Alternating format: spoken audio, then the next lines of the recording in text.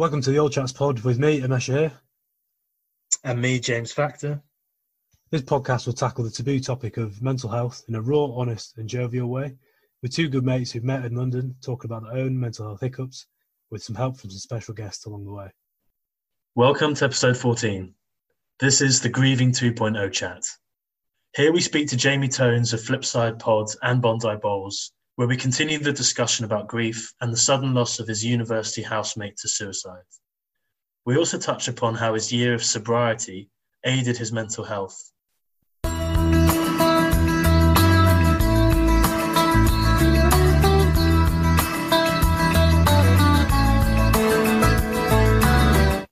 Hey mate, how you doing? I'm good, mate. How are you? Yeah, good mate. Yeah, not too bad. How are you finding the new bombshell dropped by Boris and the boys last weekend? It's not ideal. For me, it's not that bad because I'm already at home, so it hasn't changed things a lot. But I know people, it's really messed up the plans. I know people who are alone now, that they're stranded. Yeah. They can't, they're going to go back to Scotland and stuff, and can't even get back for that. So that's a shit show. How about you? Yeah, I think it's hard, isn't it? Because that carrot was dangled and it should be taken away. And that was just that bit of false sense of hope. And I don't know how, actually, from a personal point of view, my anxiety was actually really high when that got announced. Not just because of me, but probably worrying about the people. And within that space of when Boris made the announcement, my phone was flooded with messages.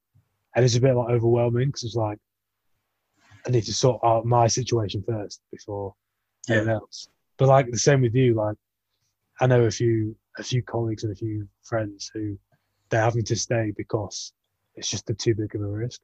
But it's what, one day, less than a day to get yourself sorted out from it. That's where the anxiety comes from. If you tell people in a few days, it's a completely different picture, isn't it? But that's what, and then you get the scenes at the station where everyone's trying to get on the last train out. And that you can't blame them. That's inevitable. And I think it's just a lot of scaremongering as well by the media. Yeah, it's a lot of confusion. Right? I spoke to Jenks from our last chat. He's doing great after that last chat. I think that one was. I think we were both really nervous before that one because it is such a taboo topic and it's a big. It's people are trying to talk about it a lot more with suicide, and he has gone on to now talk to his friends who knew his friend who took his life, and they've all spoken much more about it. He showed them this podcast, which has led to them talking about how they felt about it, how they feel about it now, and he was just really grateful. So just wanted to share. Yeah, it's because I think it happens. I briefly spoke to him afterwards, and I don't know about you, but I think that was probably the proudest episode we've had. I've felt personally, because I realised how much of an effect it had on him and hopefully social group when they can speak about it. And he was so eloquent talking about it. And then obviously we've had Jenks, and we've kind of moved on to another one of my friends, Jamie, who lost a friend to suicide at university as well. So this is the part 2 grieving chat. But I'd like to think as we go speak to Jamie, there might be a few similar but different feelings that he's had with Jenks as well. Tones, Ahoy. Tones, how are you doing, mate? You all right? Good, how are you?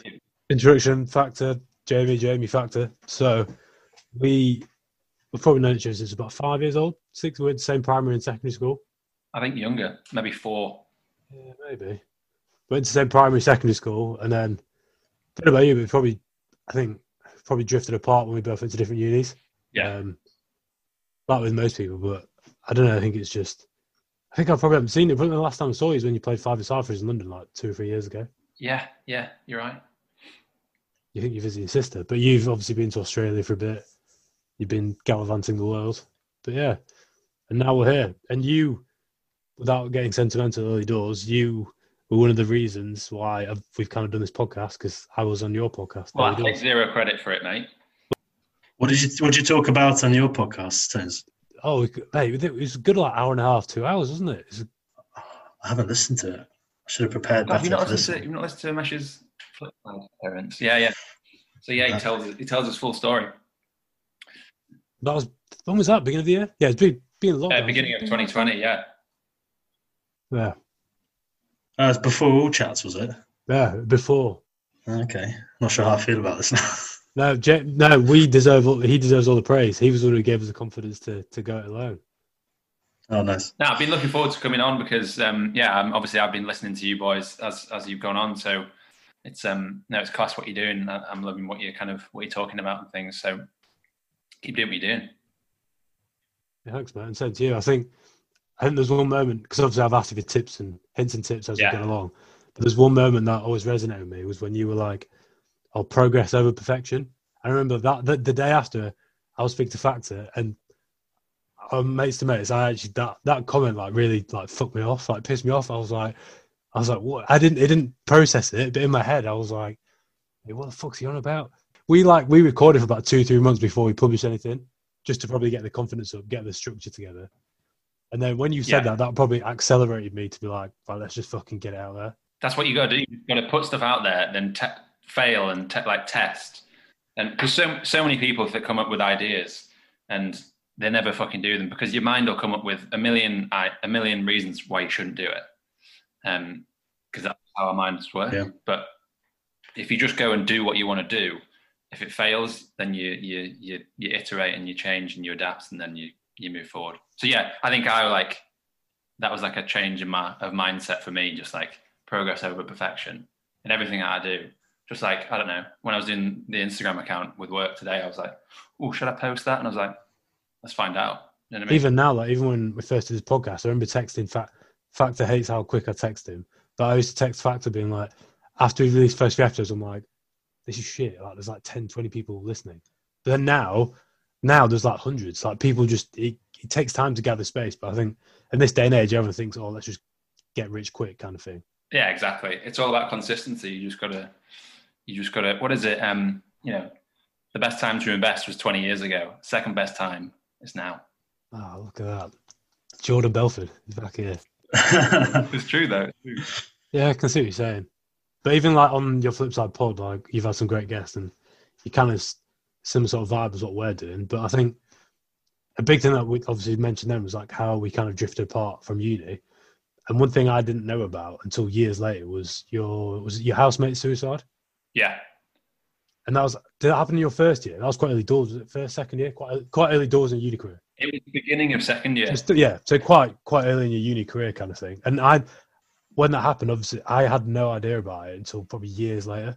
Well, you say that actually, but we actually, funnily enough, we had a very brief conversation, unless maybe this was before my friend died, but I remember having a very brief conversation with you about when you lost your friend at uni. And it must have been before, because otherwise, obviously, you would have known. But after, anyway, obviously, so I listened to the podcast that you did with Jenks, and it just made me think. I was like, oh, like it was one of those kind of on reflection. You know, me and you had a very brief conversation.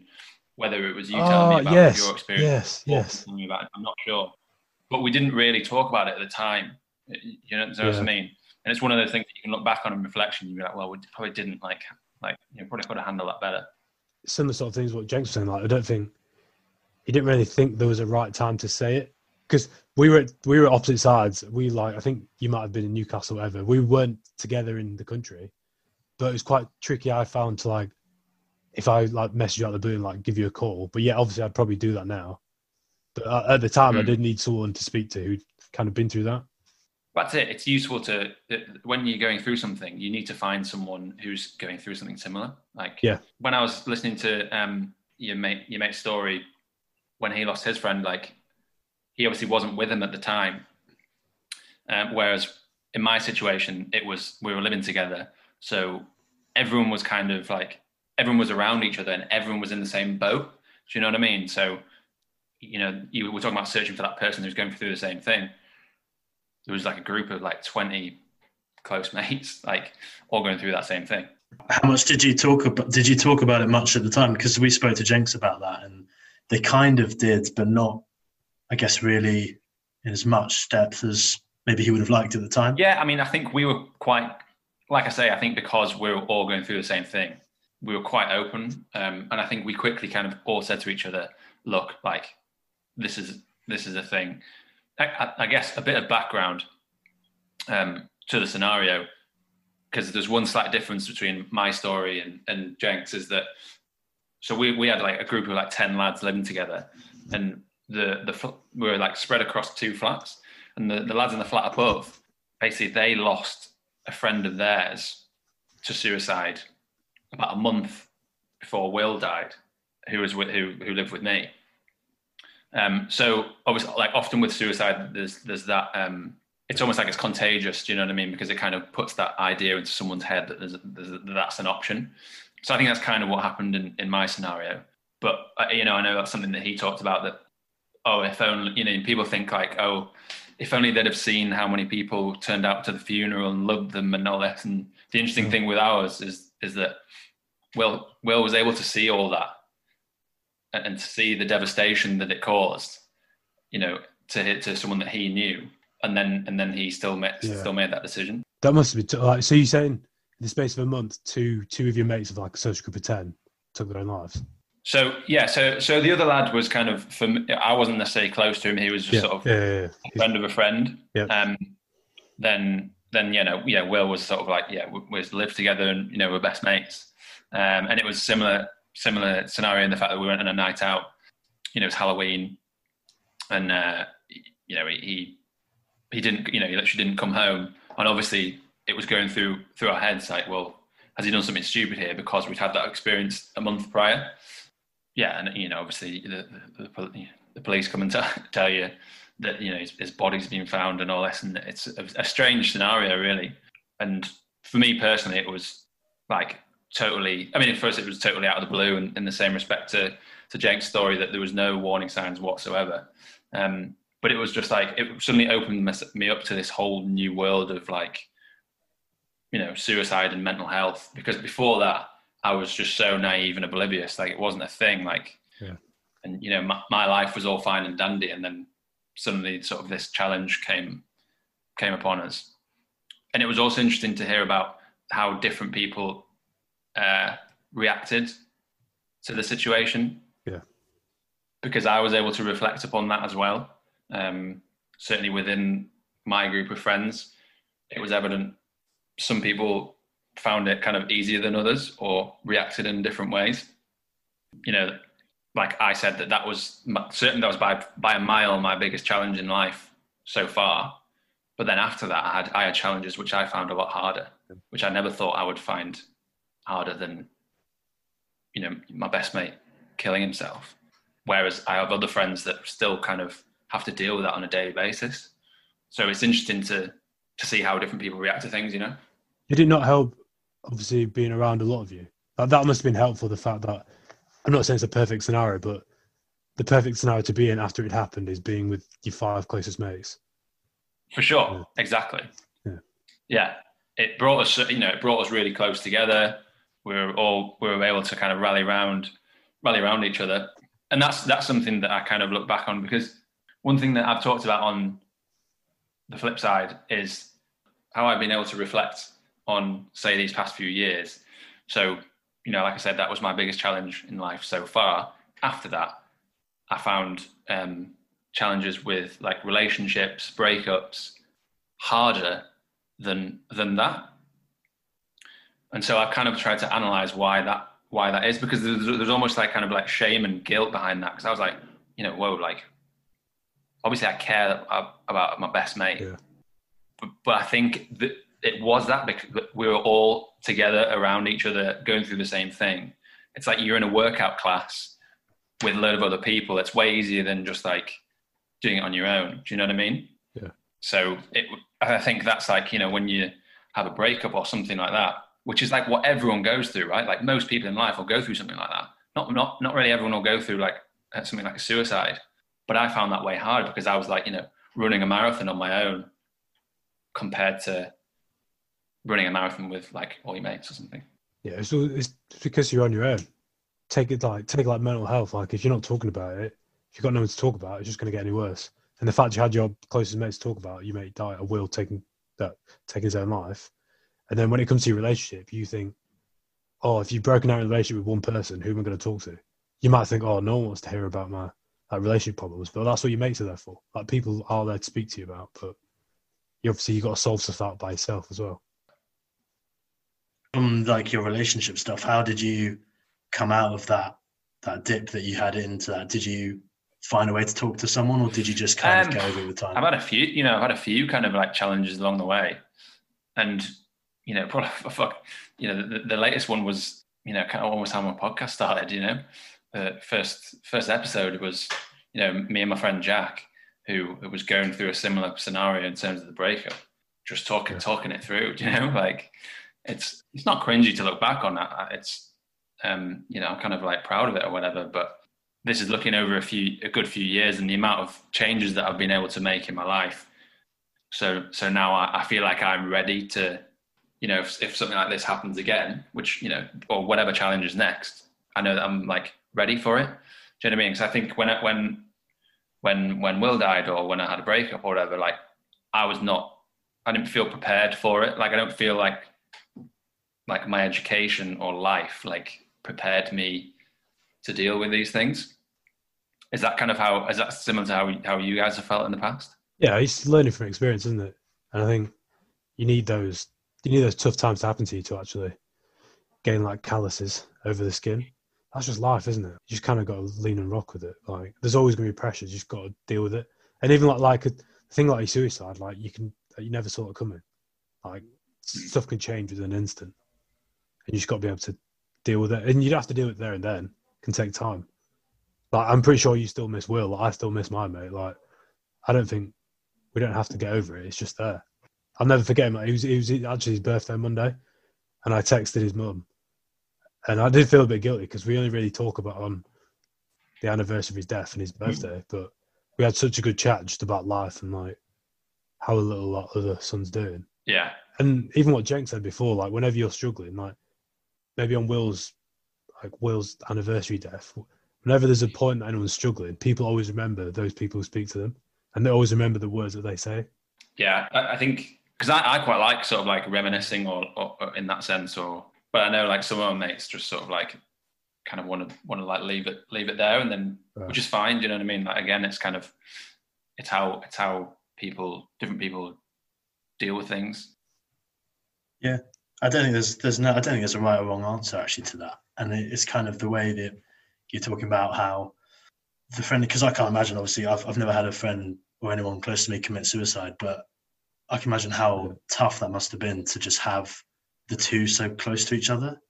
I just want to find out a bit more about like what you thought about that and going through that, because for me it would be, in a way, it's kind of the shock of it is the first one, and then the second one, I don't know what you'd feel after that. Maybe it just kind of just merges into it. But the idea is you were talking about that maybe the actions of the first person could possibly link to the second one would really play on my mind, to be honest. Did your friends talk about that? Yeah, at all, I mean, it was quite interesting how I remember everyone, because obviously you kind of first kind of thought kind of like, well, why has this person done this? Which wasn't my line of thinking for whatever reason, rightly or wrongly, because I remember everyone kind of gathering around in the living room, maybe even the next day or something, I don't know, just like discussing like, why do you think he's done it? Or do you think it's this? Do you think it's this? And obviously you come up with all sorts of potential issues, or, was it something to do with sexuality, relationships? Was he involved in drugs? And at the time I was like, guys, like, shut the fuck, like, I wasn't like in a good place to be speaking to anyone, like particularly, and I kind of just, I was like, stop talking about it because you're never going to find out, like, and, stop making up stories or whatever. Obviously it's one of those, I apologize afterwards, but like, yeah, it's like, why? And it was very strange at the time because it was just such a shock. And it led me to then, I think it was maybe not long after that, I had another, a friend's brother died by suicide. Her dad followed that, sadly. And there was just, obviously there's high profile cases, celebrities. I knew Sophie, who was on Love Island, who died, and it just kind of, it led me to want to like find out more about this sort of thing. And you look at the stats, it's like, shocking. So so I got involved. I worked with a charity called Papyrus, which is prevention of young suicide. So I worked with those when I was a student, sort of do what I guess what I could. And so I kind of like shared my story into the different sort of events and tried to do things that way, which was good. But yeah, I think it needs to be like a societal change. It all stems from mental health, definitely. But I just think like suicide, it just sort of like almost doesn't make sense, like if you zoom out from the world, if you're like, you're an alien visiting Earth and you just like, you kind of bring up the stats, just like, so like, how are these people dying or something, like, well, like one of the main causes of death is suicide. And you're like, what do you mean? Like, they're killing themselves. And you're like, what, why? Oh, well, because they're kind of like, they've got some problems that they don't really know how to deal with. And you'd be like, okay, these guys aren't a threat. Like, let's move on.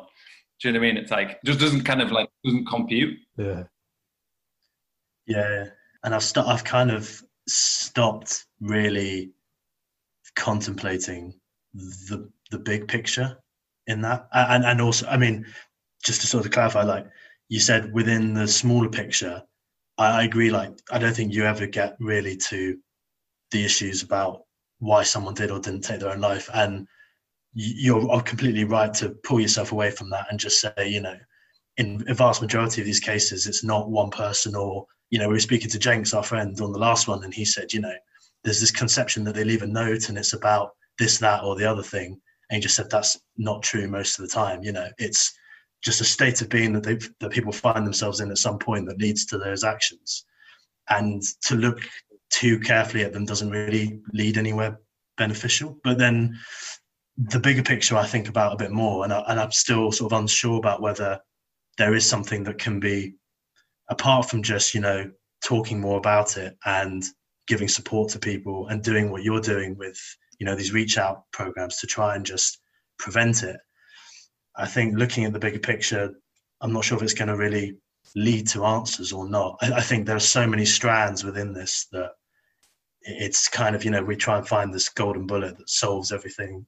I think it's just, but you just do what you can in your area and just within your sphere and just focus on that. I think if you focus too big, it could just drive you mad, I guess, if you go down it too far. Yeah, I know what you mean. And I think on the back of what you said about kind of like, not focusing on potentially the reasons. And I think like reasons for kind of leading down that line and having kind of suicidal thoughts, like they're always going to be kind of like personal to different people.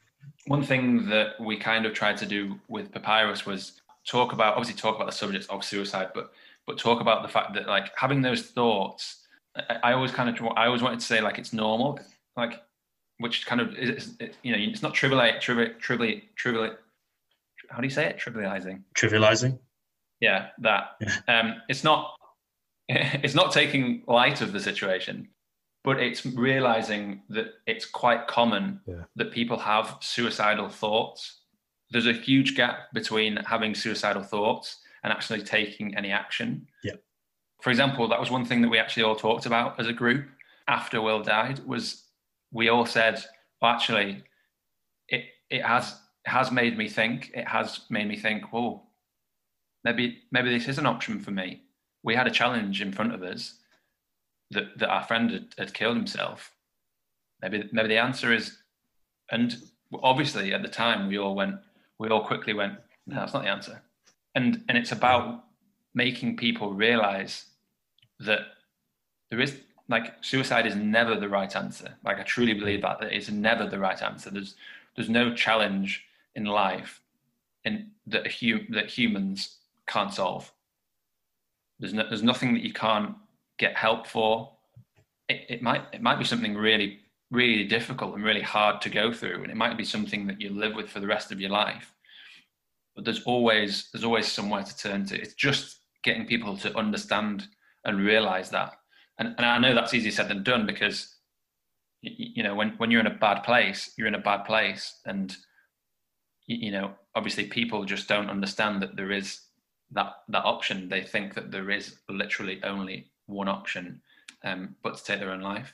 So yeah. I think it's like, it needs to be like kind of a mindset change again, which is easier said than done, and it's never going to be solved. But yeah, that is like one of the bigger picture parts of it, I think, is that, and it's just trying to reframe how people view mental health in some ways, and looking at how there's the people have that strong attachment, don't they, to their thoughts.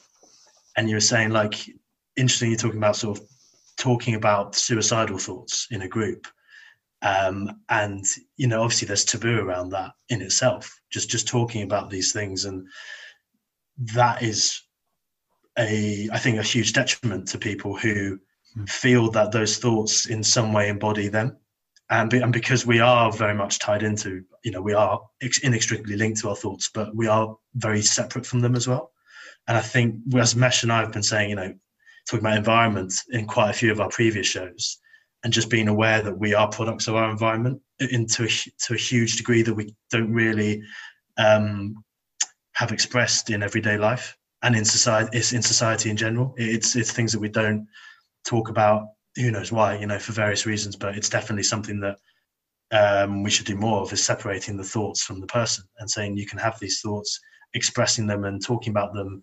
It doesn't mean you shouldn't feel guilty about that. You shouldn't tie it to yourself. You should just let it go, and then you can move on and pull those two apart, and don't let them get too close, because it just builds up in your own head. Yeah. It's as you say as well, Tony, like a lot of people have these thoughts.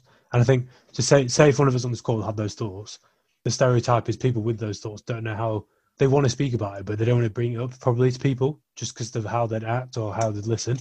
And I mentioned it last week, like did the third mental health first aid training course, got a handy manual here with some real nuggets of information. And if any of you two like have the opportunity to do it, I couldn't agree more. Like I was so intrigued by it all. Definitely.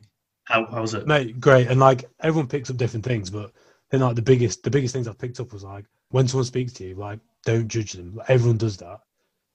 No judgments when you have like a conversation with people who could be suffering mentally. Two, obviously like the empathy, sympathy thing. Be that not necessarily shoulder to cry on, but be someone who could actually just be there and actually listen to them. And that was a third point, is like the power of listening. I think it's a British thing where we don't listen. And like you don't have to say. There's a really strong point at the beginning of the course where it's like quite often when people tell you problems, you will not have the answer. Like 90% of the time, you will not have the answer. Don't get I think we get in our heads that, oh my God, we have to save them there and then.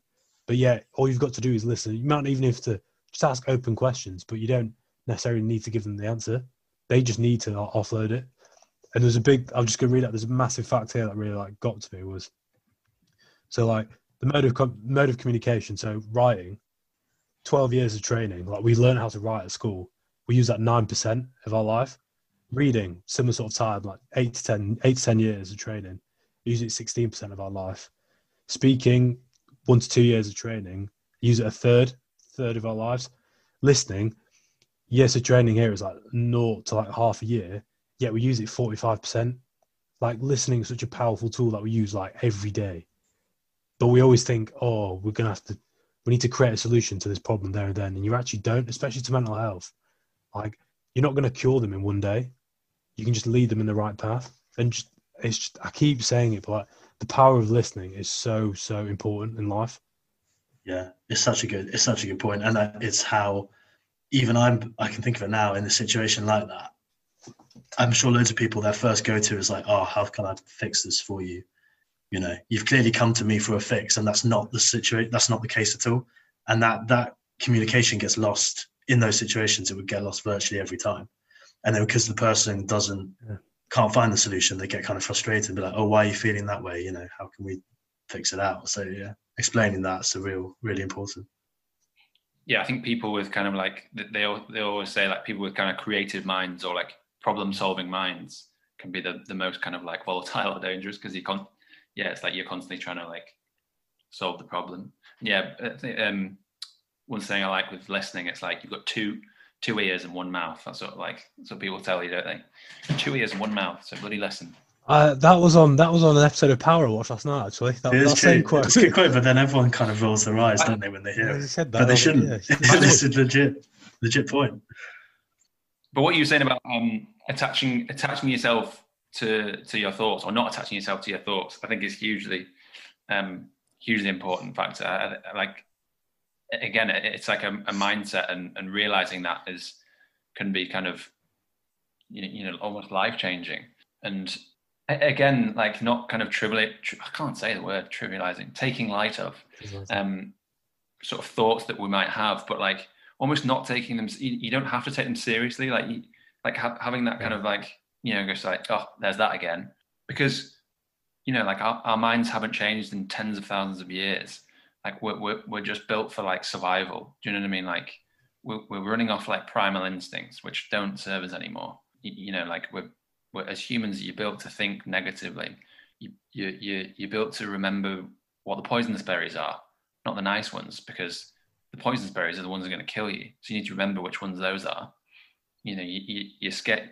You don't want to move caves. You're scared of change, because if you move caves, then there might be a bear in that one.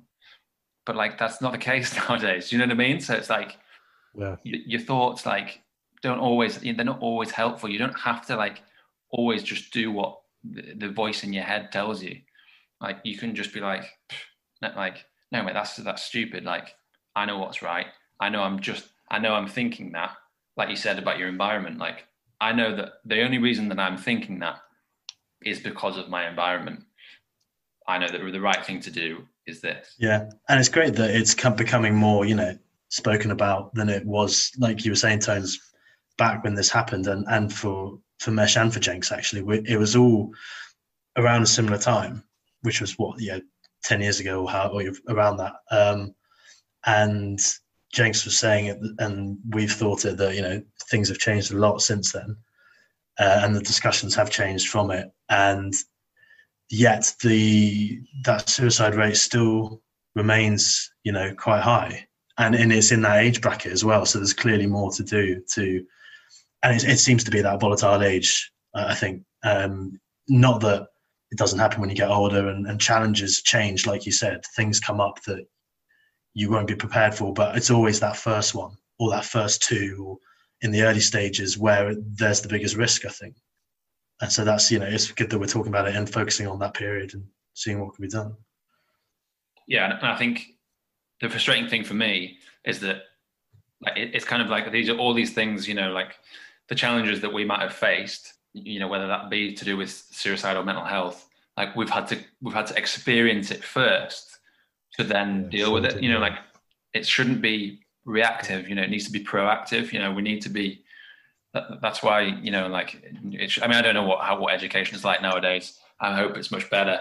But it's like that's what frustrated me. I was just like, why is no one prepared me for this? Like in life, Yeah, I felt exactly the same way. And we had a chat with a teacher actually a few episodes back, Sharky, who we had a discussion about where does this happen, this chat or these life revelations. Is it with schools? Is it with parents? Is it with friends or whatever else? And he made a fair point that schools can only do so much. They've got really limited time to teach a whole load of things, and not mental health is there, but there's diversity. The society we live in today changes so quickly. They're having a tougher job literally every year to keep up with that. But I think it has to come up within schools to some degree. But it's tough because we were also talking to the Book of Man, Mark, and that older bracket who, the 40s, 50s, 60-year-olds who then it becomes more prevalent then as well. And I found those two brackets interesting, that it's kind of our age group who went through and the younger age group who are going through this, and that sort of older age group, sort of parent, child, those would have been the two moving up. And maybe there does seem to have just been, a communication change, a real shift in those attitudes and the information that we have and the education that we have now about mental health, which wasn't there before. And it's negatively affecting both of those camps. And hopefully that will just change as we talk about it more in situations like this, and then younger generations talk about it more and they get further with it. You'd hope that it would start to slide off, but it doesn't. It hasn't happened yet, as you say. It's not clear at all. Yeah, one thing I used to talk about with Papyrus was that, like, people used to say like the C word. They wouldn't talk about cancer, and that's something that's changed. There used to be a huge stigma around it, and there's not really that anymore. Smoking is quite a good example of where 20 years ago, however long ago you would smoke inside, and that was totally normal. Now to think that's just like, what? Like smoking inside, and so smoking's not cool anymore, and less people smoke. And like you say, yeah, possibly the numbers maybe aren't going down yet with suicides, and I think it's due to just, obviously we've got new challenges which aren't helping, obviously like the challenges of social media and things like that, which we're having to sort of like, firefight with that as well. But I mean, the way I've always seen mental health, not at all, the way I now see mental health, or certainly when I was kind of experiencing the challenges, I was kind of like, it felt like this big secret that everyone was keeping, that no one was talking about. And I was just like, obviously I was like, why has no one said anything? But also I think it's still like that for a lot of people.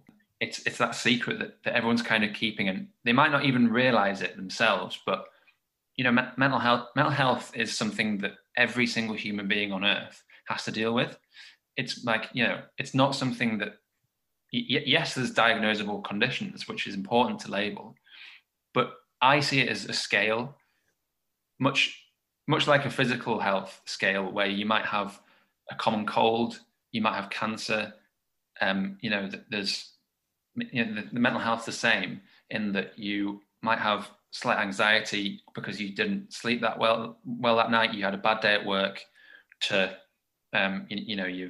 you're going through quite an important challenge, and it's over a long period, or you might have something like chronic depression, or like a diagnosable condition, and then you've kind of on the very end you've got things like suicide as well. So I think it's something that we're all actually managing, whether you realize it or not. We're all managing it, and I think the sooner people actually get on board with that and realize that it's something that you need to proactively manage, and be ready for, because everyone's going to have the challenges in life like that. It literally is what life is all about, and I think we need to be more aware and prepared for those challenges coming up. Yeah, because I think it's like you say, Tony, it's like people wait for that thing to happen, that trigger point. I think people are quite often scared to even acknowledge it until something happens, and then they think, oh, it's actually of a lot of significance there.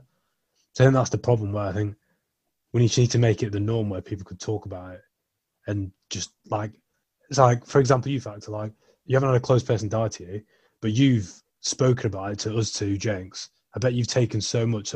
Obviously, heaven forbid it never happens, but say if it does happen, or it happens to someone close to you, you've got some sort of thing to relate to and actually talk about. Yeah, it's kind of, I was thinking the phrase, it sounds a bit crass, but it is kind of like make hay while the sun shines with mental health. I think that is a thing, because you're very rarely in that sweet spot, I would say, of sometimes you just don't want to, as Jenks was saying, you just don't want to talk about it at all. And that's completely fine. And those moments might come along more often than not in different points of your life.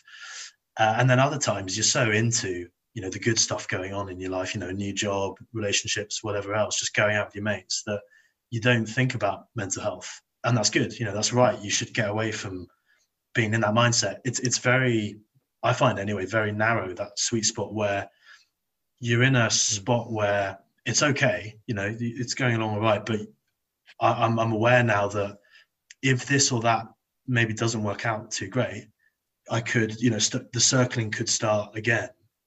And it's just, and that's only with experience. So like Mesh was saying, obviously we could have talked about this a lot more earlier, but you pick it up as you go. And I'm kind of in that position now where I'm better equipped to spot those.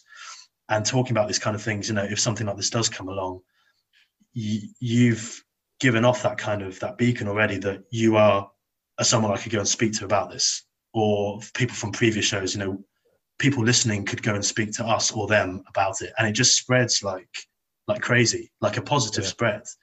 And it just, if anyone picked up on the show and one of them, those issues affects them, they're that step closer to, thinking, actually, I could go and speak to that person really, really quietly. And we all remember that first chat that we had, and how nerve-wracking it was, and how when you prise open that one, the others become easier and easier to come out as you move forward. So yeah, definitely.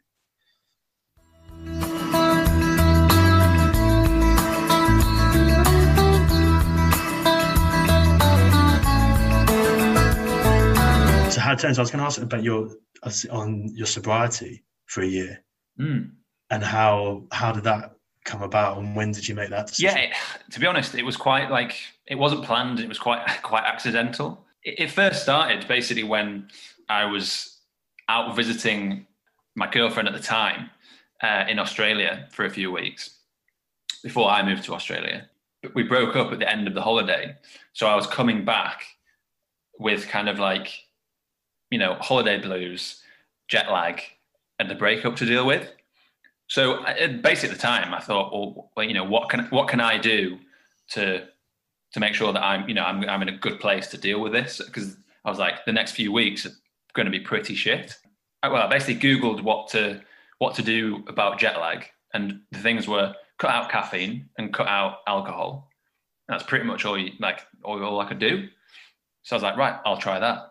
So that was kind of when I first sort of thought about anything to do with that.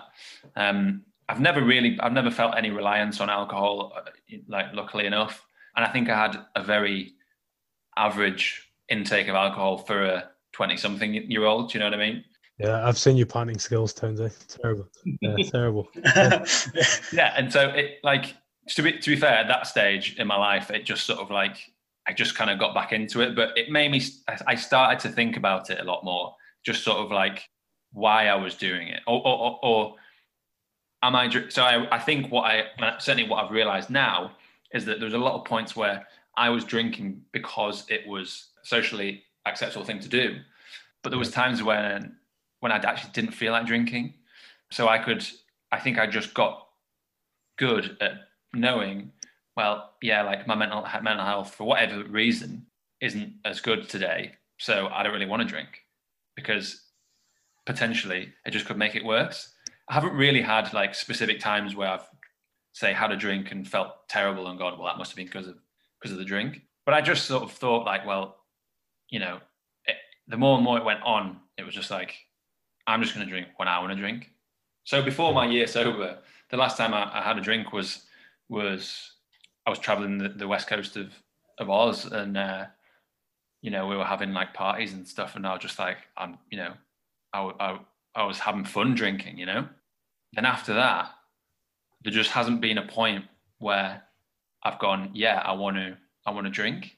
I mean, there was Christmas, so I had like a little sip of red wine, and I was just like, nah, don't fancy it. At that point, it got to my birthday, and someone said like, are you going to drink? And I was just like, oh my God, I've not even thought about that. And I didn't. And that was probably like the first time where like, it was like a party situation.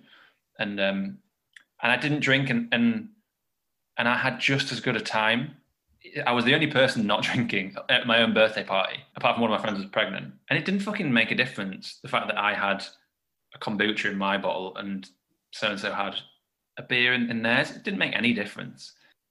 Did you get drunk? Did you get drunk as well? I was wondered about that. Whether you're around other drunk people, do you notice them and think, "Oh, that's just not good," or do you get into the thing? I think there's probably a mix. Like, yeah, there might be the odd time where you just like you go like, "Fucking hell!" Like, I can see that everyone's acting like really rowdy. Like, depends on the crowd, right? But like, the majority of the time, you feel drunk yourself because you're around people that are drunk and having a good time. I feel like now, especially now I've done the year sober, I feel like I could go into a bar, a club, you know, fingers crossed one day, dance or whatever, and just do stuff that I could do that I would have done drunk, but now I can do them sober. And to be honest, like my mindset now is, if there's like a wedding or a stag do or like a big event, I'll probably drink and get drunk. And ironically, I think I now only drink to get drunk, which is like, people think that's an unhealthy thing, but I think like, for me, that's just kind of like a healthier thing to do. I think I don't see myself casually drinking anymore.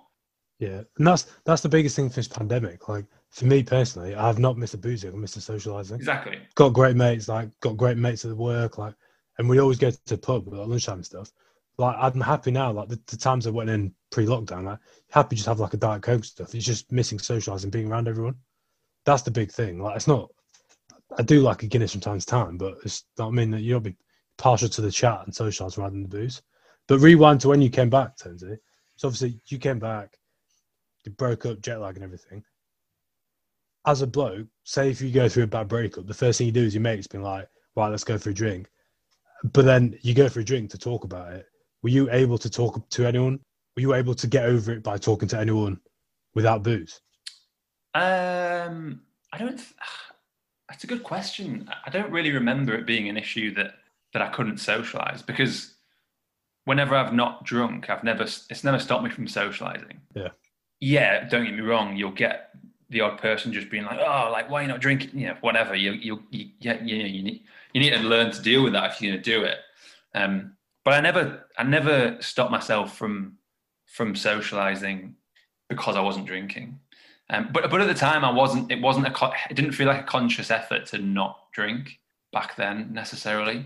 But did I talk to people about it? Yes. That specific point was probably the hardest point of my entire life, just because of the anxiety of the situation I was in. It's women. That's women. Bloody women. Yeah, I'm joking. I'm a feminist. Yeah. So I think I wouldn't say I was mature enough to deal with it, but yeah, I reconnected with a lot of my family, brothers and sisters who, like I maybe wouldn't speak to for a few weeks, a few months, whatever it might be. Suddenly they were very much just like aware that I was going through a shit time. Yeah. And I think, I realized that I could pick up the phone. I think before that point I would go, oh, I don't want to bother. That thing of like, I don't want to burden the other person with this problem. That, which is just stupid. And I quickly realized that like, there's no shame in like, I would be calling my mum and dad near enough every day.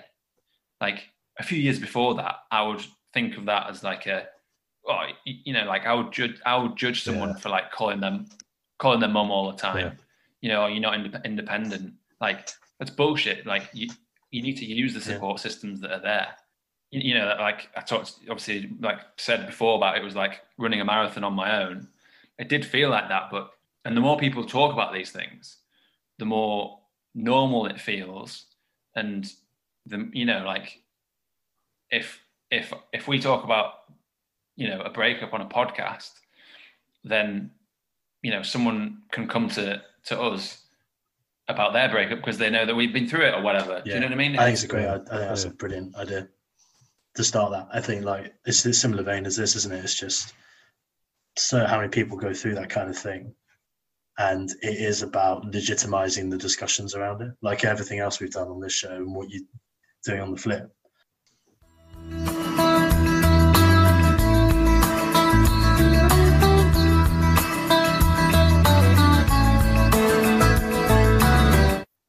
So, triple threat round, flip a coin.